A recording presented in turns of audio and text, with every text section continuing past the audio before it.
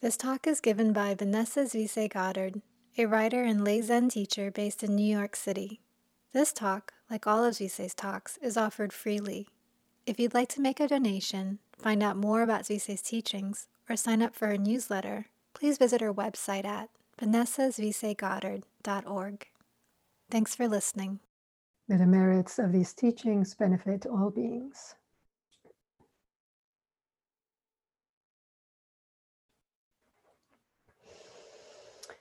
All right, hello everyone.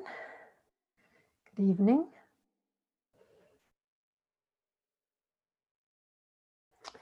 Yesterday morning when I woke up, the city was covered in fog, and it had that particular quiet that is present when you can't see the sun. Different from when it's snowing, but a kind of hush. And it made me think of the different gradients of silence. And I went through my morning routine, which involves tea and a chocolate chip cookie, first thing. And I sat, and then I went out for my run through the quiet Brooklyn streets. And I was just feeling very much the wondrousness and the fragility of this human life, this very delicate balance that determines whether we are here or not, whether we're conscious or not, able-bodied or not, free or not. And I was feeling extremely grateful that I am all of these things. Well, the free part I'm still working on, but that I'm here, that I'm conscious, that I'm able-bodied, at least now. And I was running back and I was just thinking of this 7-year-old boy whom I teach. And he's not big in size at all, but his presence is very big. And his relationship with space and with things is it's a little bit challenged. He doesn't always know where he ends and things begin, and he can be a bit rough. And I just think he's kind of this small package of what can sometimes be our own fumbling, right? As we move through life, kind of bumping into things and people and breaking things. But he's a kid, so in him it's acceptable, if you will. But I was asked to teach him, to be a bit more aware of his actions, aware of his speech, his energy, and how he uses it, and aware of things. And we've been meeting every week for some months now. So I've gotten to know him a little bit.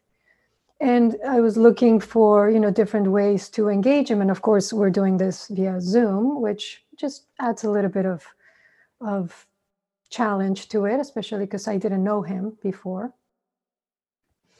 And I came up with this idea of a ninja academy, Nico's Ninja Academy. And when I saw that written down, I thought, it sounds a little bit like it's run by the mafia.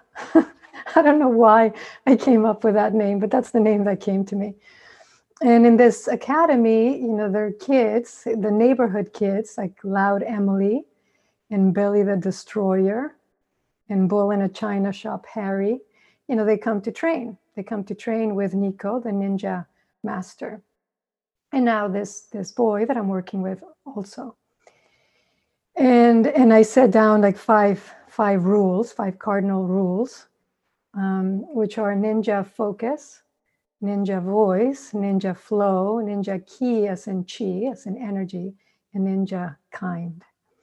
And I won't put you through what all of these are. But as I was working through this in the last couple of weeks, it reminded me of a dream I've always had of a Bodhisattva academy, a training place for the systematic learning on how to be a human being. You know, I mean, people train to be Navy SEALs, free divers, and stockbrokers, chefs. And in fact, I work with a previous stockbroker as well, who was very high up in one of the big firms on Wall Street. And he's described working 100-hour weeks. Now, there's 168 hours in a week. So if you're working for 100 of those hours, imagine everything that you're not doing. From, of course, spending time, you know, with family, but just like basic human functions. And he's described a little bit of what that was like and how he got through it. And it was not pretty. And so, you know, we train for all sorts of things without giving it a second thought.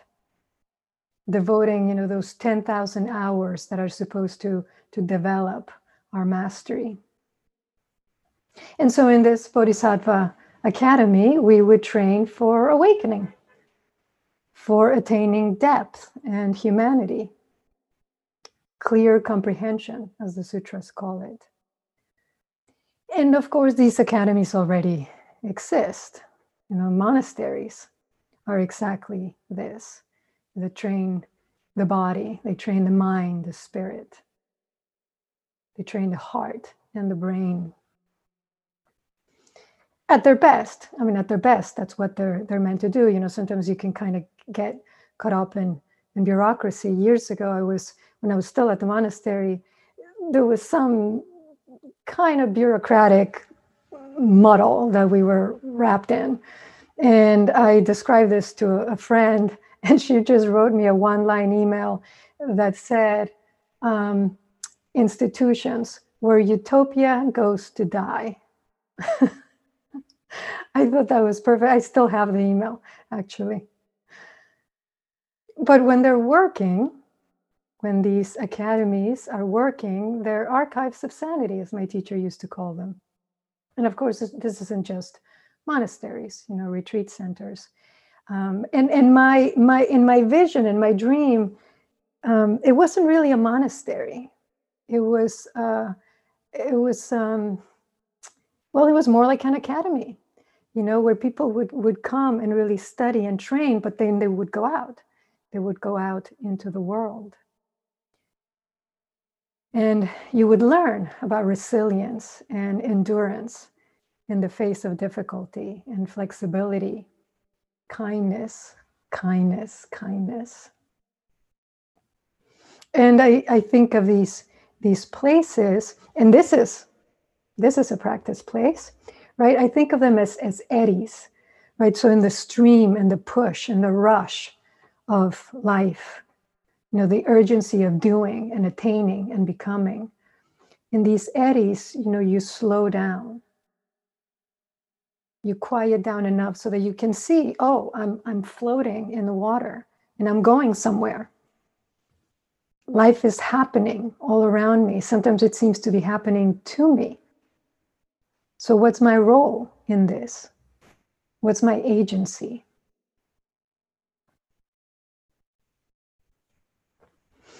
And Thomas Merton once said that a monk's life is pointless, in that is its very point, that its pointlessness is the point. And speaking of monasteries, he said, in a world of noise, confusion, and conflict, it is necessary for there to be places of silence, of inner discipline and peace. Not the peace of mere relaxation, he said, but the peace of inner clarity and love based on ascetic renunciation. And that's a bit top-heavy as phrases go, ascetic renunciation. Just letting go of the noise, letting go of the bustle in favor of profound stillness and silence. Letting go of our chatter, you know, the chatter that covers up our loneliness. Letting go of distraction or overwork that buffers us from our fear, from our insecurity. Essentially, letting go of what distracts us, what keeps us from being close, being intimate with ourselves, with our lives, being here now. And these places of practice, these refuges, would foster silence in our lives. What I really consider an ever dwindling resource. And of course, not all silence is created equal by any means. But here I'm really speaking of a silence of, what Christians called kenosis, self-emptying. Because in our daily lives, we produce. There's self all over the place. And so in the stillness and silence of zazen, of meditation, contemplation, we stop, right? Or we try to. And we empty ourselves of ourselves so that life can pour through. Like that koan, right, that I spoke of before. When the eye of the spring is obstructed, sand is in the way. When the eye of the way is obstructed, what is in the way?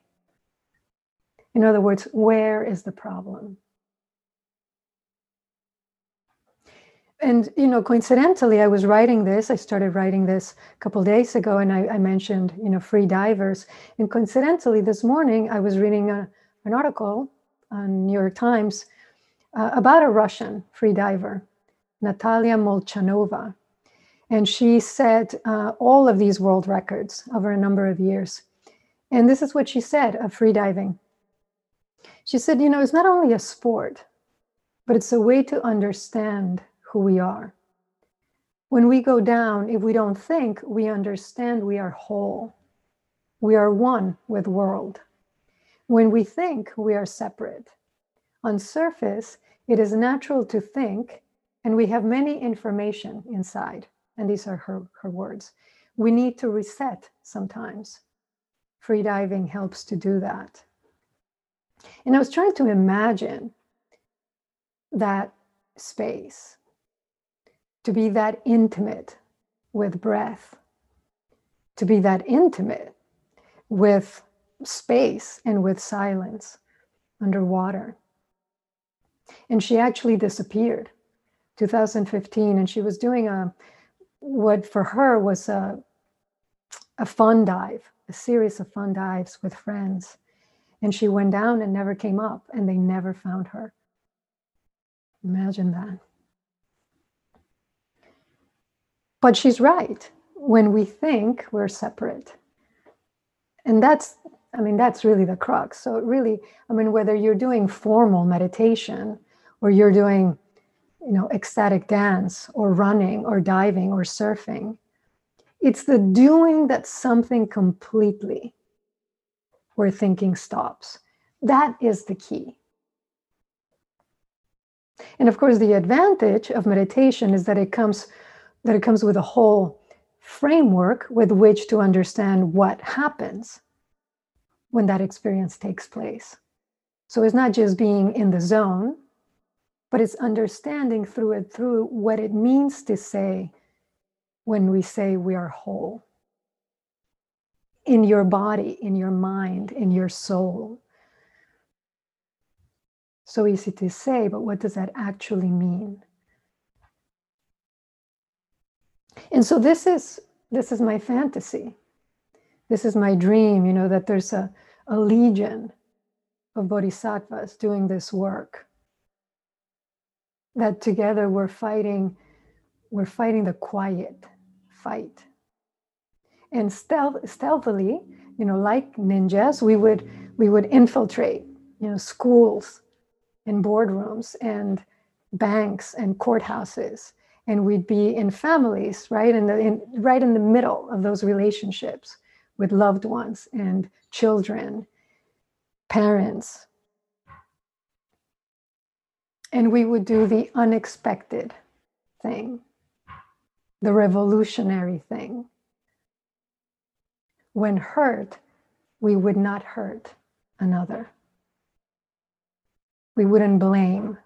We wouldn't justify. We wouldn't excuse ourselves. We wouldn't hate on another.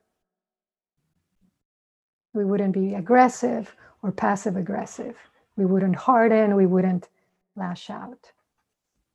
At least some of the time. And this would absolutely require quite a bit of training. I mean, just think of the last time that you were hurt by someone else. What did you do? What did you do in your mind? And then what did you actually do? How incredibly demanding it is to just hold that hurt. To just hold it and not act it out is, in fact, I would say, a form of renunciation. I renounce my right to be right, to be vindicated. And if you think about it, what good does it do anyway? Not that you should just accept the hurt, just take it. But that impulse to kick, what good does it do?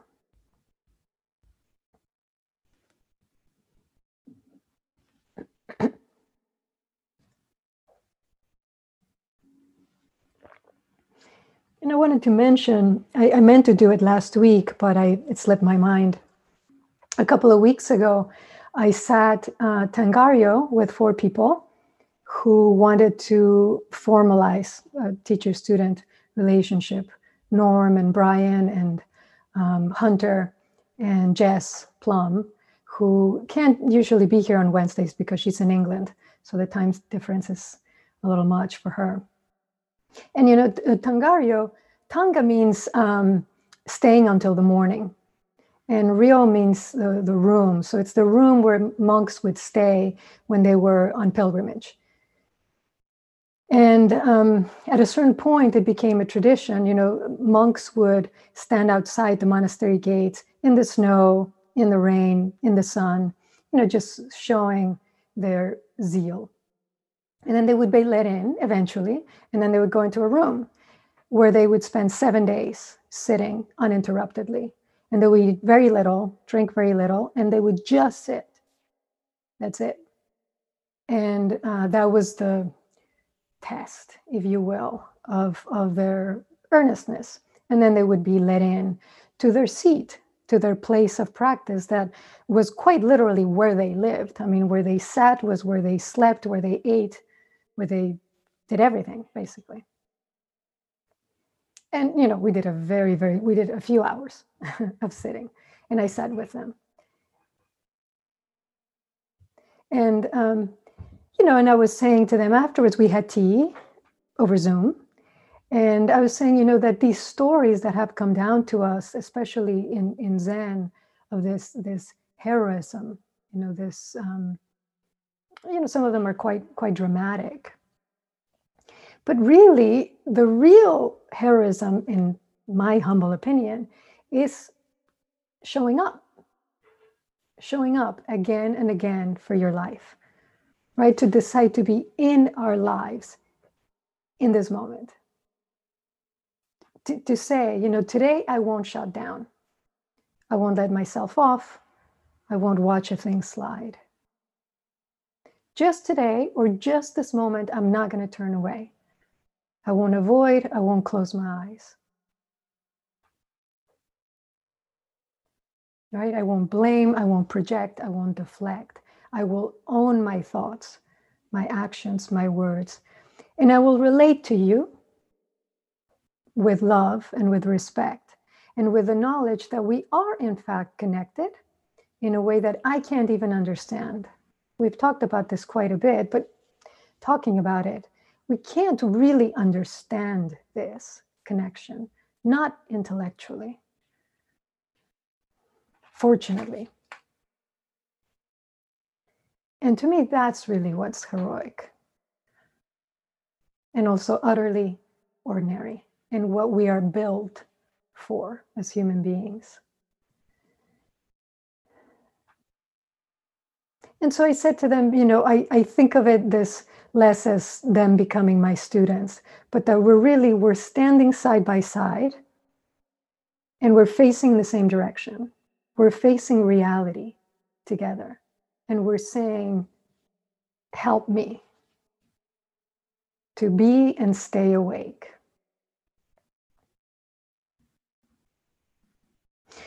And, over the years, people ask me, when I go home and my father introduces me, to a friend or something, and they say, oh, what do you do? And I say, well, I teach meditation, I teach Buddhism. And invariably, people will just smile and nod and say, oh, that's so nice. Like I just told them I'm going off to camp. Invariably, this happens. And so, I've been thinking, just what could I say that would give this, just a little more gravitas, that would communicate a little more what it is that I do. And I thought, well, I could say I'm a student of reality. That would still be a little abstract, but that would be closer to the truth.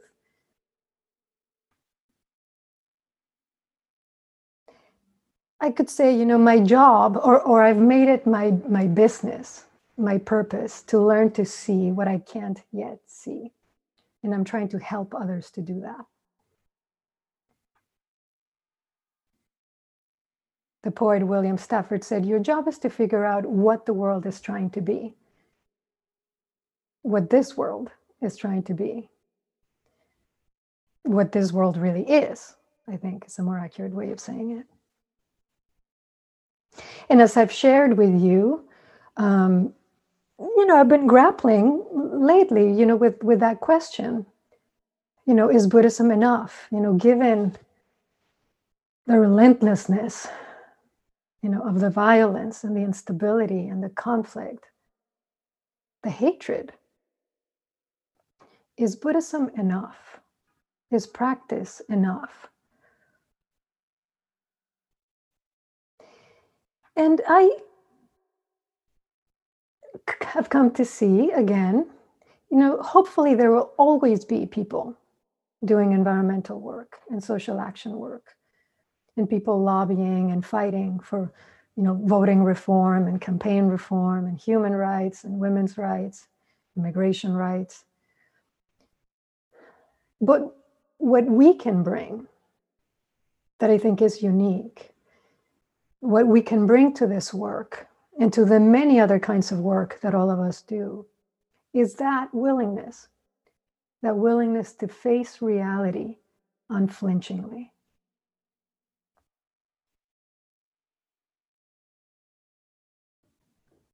To vow to see in ourselves and in another what we don't want to see or what we can't see. And when we don't want to ask with real curiosity, with real interest, what is this? How is this? And how does this fit with the rest of the picture that is me? And I ask myself, can I do that? And I think, yeah, that is something I can do. And when I fail, and when I don't want to look, then I ask myself, well, why? Which is still a way of looking. And so my commitment is to not close my eyes, or if I close them, to open them again.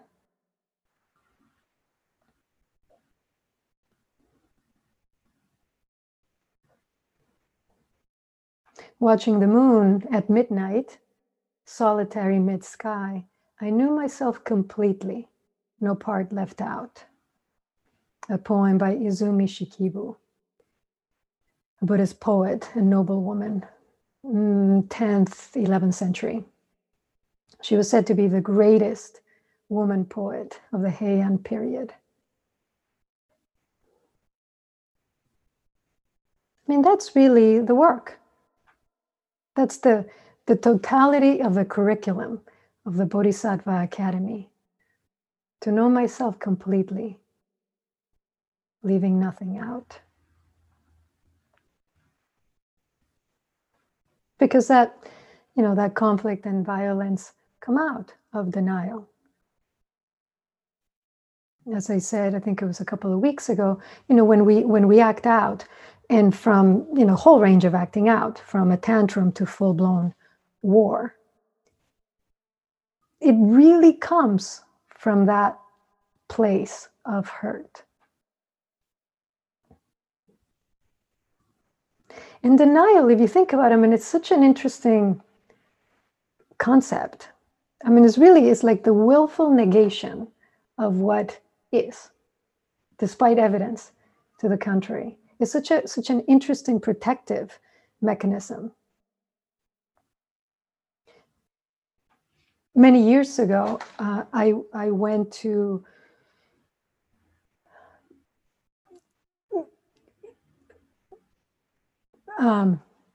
many years ago, I was in Mexico, and I wanted to visit the cemetery where my mother is buried. And I had only been there once before. And my father gave me directions, and it was complicated to get there. It was in a just very kind of windy neighborhood in an already complicated city. And he gave me directions, and he said, just look for the sign. There's a huge sign, Crematorio El Crepúsculo. And you'll see it. It's right at the entrance, so you can't miss it. So I get in the car and I start driving. And I'm driving and driving and driving, and some of it kind of looks familiar. And there's an entrance that kind of looks familiar. I can't see the sign. So I'm just driving around and around and around for a couple of hours. And I was about to give up when I saw this security booth. And so I stopped and I asked the guy, do you know where the crematory is? And he said, it's right here. This is the entrance. I said, but I was here last year and there was this huge sign. And he said, oh yeah, we took it down. I said, why? And he points and he says, well, you see those apartments down there? And I said, yeah, there's this hillside and there's these, really modern, new looking apartments. And I said, yeah, I see them. And he said, well, the administration didn't think that people would buy an apartment here if they knew they had to drive past the crematory. So we just took down the sign because that way they can pretend it's not here. I swear that's what he said.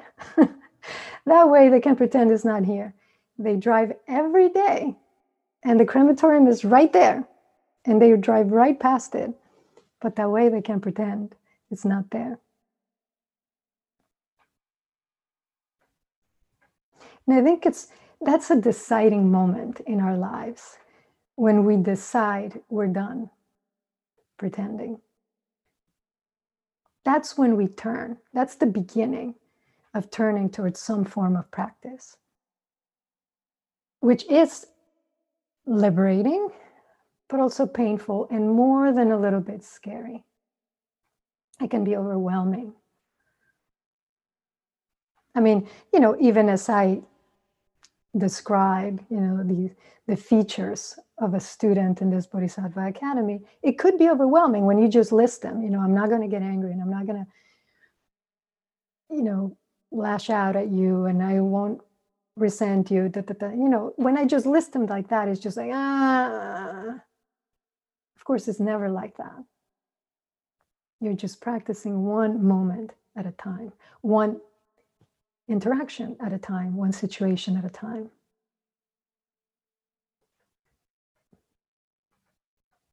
If Kuan Yin's head exploded 11 times as she was trying to save all beings, we can expect we're going to feel a little overwhelmed now and then. But that's the thing, the more you practice, you realize, as my teacher said, may my heart break so that yours doesn't have to be. Talk about heroic. I hear that phrase and I hear his voice saying that almost every day. And I think to myself, may I be able to live up to that. But that's the thing, I've realized, as I practice, I realize, your heart has an incredible capacity to heal and regenerate, like Kuan Yin's heads.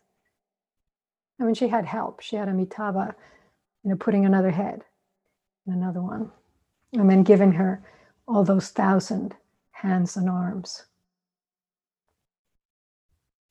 But you realize, your heart is not limited. It's not just this organ pumping blood. And you realize you have the capacity when you fall on the ground to use that ground to stand up. Because what else would you use? So the very thing you fell on is what you use to pick yourself up. The job you hate, the relationship that's not working, the lack of, oomph you have today, tomorrow. You fail and you fall. And as you're lying there on the ground and you're, staring up at the sky on your back, you ask yourself, okay, what is necessary here? What did I miss? And what do I have to do now? And you check, that all your limbs are working. You massage them a little bit. And slowly you get up and you dust yourself off. And if you can't do it alone, you reach for someone's hand, another person who's standing on that very same ground, and they help you up. Because that's what bodhisattvas do for one another. I mean, even two people, if just two people come together to practice the way, that is a sangha. That's two people facing reality together. Two people saying, I will not let the world change me, move me toward fear or hatred. I mean, this is essentially the Bodhisattva's promise. I will not let you make me hate you. I will not join you there. I refuse to join you there because I have work to do and I need all of my energy for it.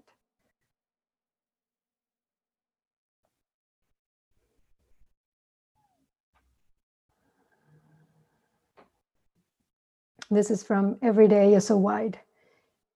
Every Day as a Wide Field, Every Page by Naomi Shihab Nye. And it's not the whole poem, it's just an excerpt. And there were so many more poems to read, countless friends to listen to. We didn't have to be in the same room.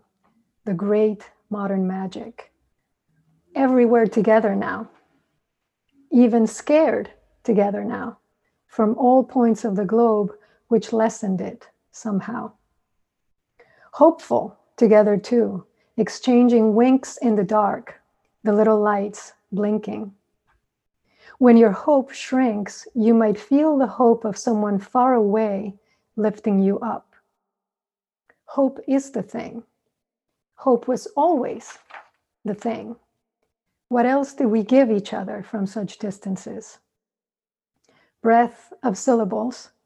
Sing to me from your balcony, please. Befriend me in the deep space. When you paused for a poem, it could reshape the day you had just been living. Hope is the thing. And we don't speak of it much in Buddhism, perhaps because it implies anticipation, expectation, desire even, which is quite all right, if you ask me. But still, let me give it a slightly different name then. If not hope, then let's call it possibility. For more talks, to get more information about Svise's upcoming teachings, or to join her email list, please visit vanessasvisegoddard.org.